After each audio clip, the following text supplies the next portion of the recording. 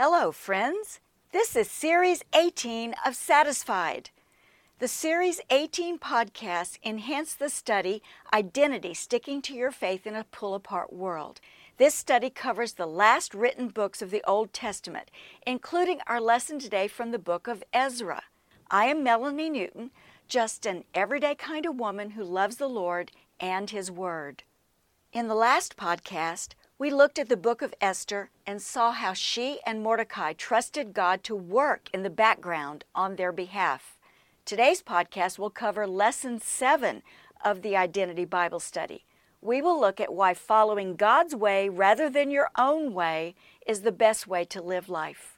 A couple of years after King Cyrus conquered Babylon, he decreed that any Jews who wanted to return to their land could do so with his blessing and money to rebuild their temple. Around 50,000 Jews returned. After a short stoppage of work, the Jews did rebuild their temple several years later with the blessing of King Darius. God sent great leaders with the people. Zerubbabel was a descendant of King David, who became the governor of the newly established Judah. He was wise and God-honoring. Jeshua was a descendant of Aaron and became the high priest for the people. He was also wise and God-honoring. To encourage the temple rebuilding, God sent two prophets, Haggai and Zechariah. Both gave messages from the Lord that confirmed that God would be with them in His presence, power, and purpose. The leaders that followed Zerubbabel and Jeshua for the next 60 years were not the strong leaders the Jewish people needed. King Darius' son, Xerxes, allowed the edict to wipe out the Jews as recorded in the book of Esther. Thankfully, God provided Esther and Mordecai to stop the slaughter and use it for His own purposes. 15 years after that incident, Xerxes' son became king. It was during his reign that God placed a burden on Ezra's heart to go to Jerusalem and teach the people how to live their lives according to God's way rather than by the cultural influences that surrounded them. Ezra was a Jewish priest. The role of the priest was to teach the people about God and represent the people before God. Ezra prepared himself to do that. Ezra chapter 7 says this, "This Ezra came up from Babylon. He was a teacher well versed in the law of Moses, which the Lord, the God of Israel, had given. The king had granted him everything he asked, for the hand of the Lord his God was on him. Some of the Israelites, including priests, Levites, musicians, gatekeepers, and temple servants, also came up to Jerusalem in the 7th year of King Artaxerxes. For Ezra had devoted himself to the study and observance of the law of the Lord and to teaching its decrees and laws in Israel." Ezra was born in Babylon after the first group of exiles returned home 80 years earlier. We do not know his age. We do know that he had devoted himself to the study and observance of the law of Moses. That's what we find in the books of Exodus through Deuteronomy. But not only did he study it and obey it, he prepared himself to teach it in Israel. The hand of the Lord was on him. No doubt the burden to teach God's law to fellow Jews in Israel came from God as well. And Ezra gathered other Jews to go with him, especially those involved in the worship of God at the temple. Ezra's standing with King Artaxerxes is remarkable. The king obviously respected Ezra as a scholar and as someone who would benefit the people of Judah who were part of Artaxerxes' kingdom. So the king wrote a letter of validation, which stated this, "Now I decree that any of the Israelites in my kingdom, including priests and Levites, who volunteer to go to Jerusalem with you may go. You are sent by the king and his 7 advisors to inquire about Judah and Jerusalem with regard to the law of your God, which is in your hand. Moreover, you are to take with you the silver and gold that the king and his advisors have freely given to the God of Israel, whose dwelling is in Jerusalem, together with all the silver and gold you may obtain from the province of Babylon, as well as the freewill offerings of the people and priests for the temple of their God in Jerusalem. With this money be sure to buy bulls, rams, and male lambs, together with their grain offerings and drink offerings, and sacrifice them on the altar of the temple of your God in Jerusalem. Ezra was being sent by the king to do the work of God in Jerusalem. Isn't that amazing? And isn't it amazing what the king knew about the Jewish sacrificial practices? The king also knew that Ezra had a physical copy of the law of God in his hands. I love that. The king and his advisors gave Ezra authority to use resources given by the king to the God of Israel. He could also take free will offerings from the people to do whatever was needed for the worship of God. The king's officials in the province of Judah were to throw in their share of supplies as needed from the royal treasury. Ezra and his fellow priests, Levites, and other workers at the temple were exempt from paying taxes to the king. Though a common practice in the Persian Empire for their own priests, it is a miracle that the Jews received such a benefit. The hand of God was truly upon them. King Artaxerxes recognized Ezra's trustworthiness as a man of integrity and worth.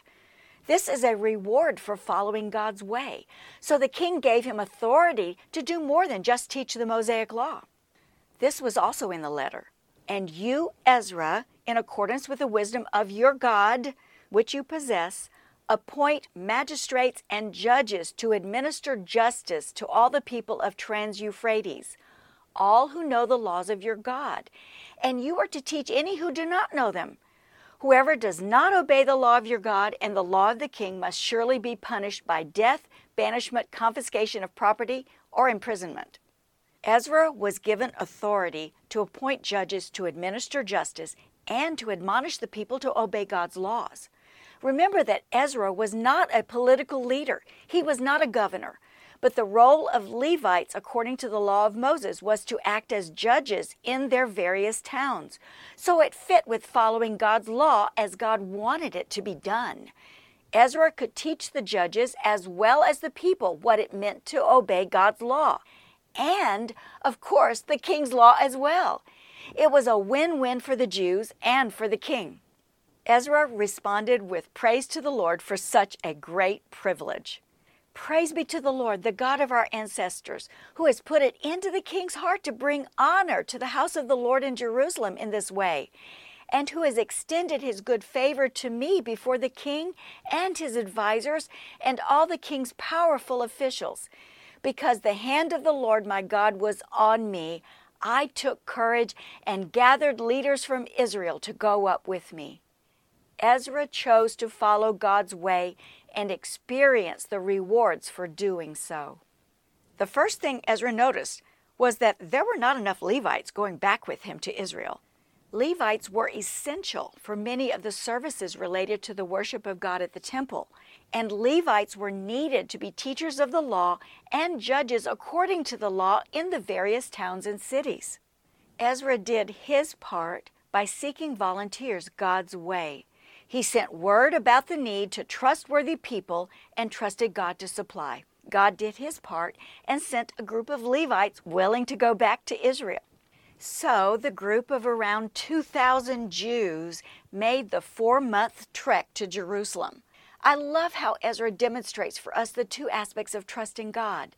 They prayed for God to provide protection, then traveled with confidence. This is what the scripture says. The hand of our God was on us, and he protected us from enemies and bandits along the way.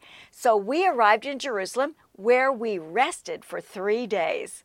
God answered their prayer. Then they rested for 3 days. Rest is part of trusting God too. God knows when you need rest.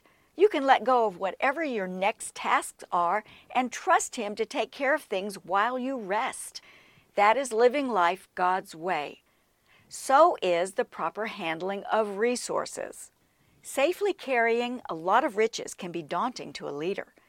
Ezra trusted God to help him find trustworthy people in their group who would guard all the riches they were carrying. Once in Jerusalem, they weighed out everything and put it in the hands of the priest and his associates. This is what is said in Ezra chapter 8. Everything was accounted for by number and weight, and the entire weight was recorded at that time. They managed the riches according to God's way and were found faithful. One more area in which Ezra had to trust God was what to do with the letter sent by Artaxerxes.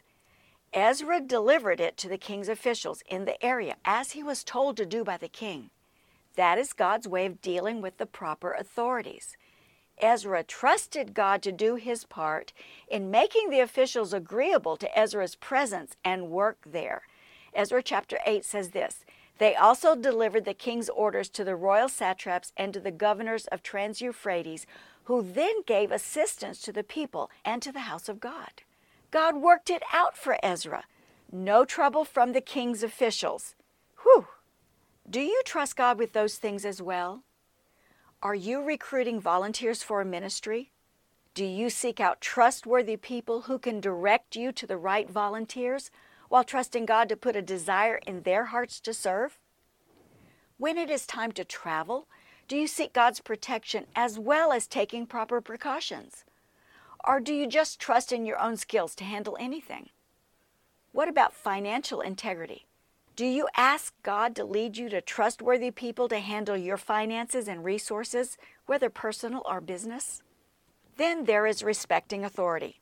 Do you approach authorities with respect and honesty while trusting God to work on their hearts to accept whatever you are asking of them? The two aspects of trusting God apply to everyday things of life. That also includes following God's way in confronting sin. Ezra had come to teach and properly establish the worship of God at the temple according to God's own commandments given through Moses. But after a few months of being in Jerusalem, he got hit with news of a terrible sin that a number of people were openly committing, even the priests who should have known better. Ezra found out that some of them had intermarried with the non-Jews in the land. The non-Jews were idol worshippers. This was infidelity to God. That influence of idol worship had gotten the Jews into big-time trouble with God, who sent the Jews into a 70-year timeout. Why would anyone fall back into that practice? Ezra mourned the sin, sat appalled, then prayed. He confessed the sin, taking the guilt upon himself, even though he was not guilty. He appealed to God's gracious act of sparing a remnant of the Jews rather than deserting them altogether. He sought God's mercy for them. He met this challenge of sin by calling it what it was, sin. He did not accept excuses such as, there weren't enough Jewish women, so we had to marry the neighbors. Or another excuse could be, we did not know it was wrong. They knew. They did it anyway. Ezra did his part by mourning the sin and bringing it up before the Lord in prayer. God worked in the hearts of the Jewish men, women, and children who gathered around him as he prayed. They wept bitterly as they recognized their terrible sin. They had not trusted God enough to provide Jewish wives and husbands for them. Then one of them said to Ezra, "We have been unfaithful to our God by marrying foreign women from the peoples around us. But in spite of this, there is still hope for Israel. Now let us make a covenant before our God to send away all these women and their children, in accordance with the counsel of my Lord and of those who fear the commands of our God. Let it be done according to the law. Rise up. This matter is in your hands. We will support you, so take courage and do it."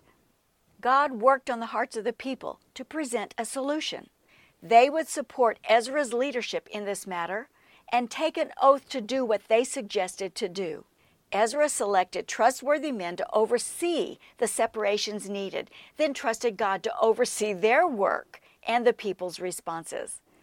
The elders promised to investigate the cases in their various towns. Within 3 months, it was done. All but 2 men agreed to give up their foreign wives. Confronting sin takes courage and conviction. Our culture tends to dismiss the seriousness of human sinfulness. We blame people and circumstances for our behavior and attitudes, rather than taking responsibility for our own sinful choices. God hates sin. It incurs his anger, but God loves people. Jesus Christ came to take on our sin and incur the anger of God for us.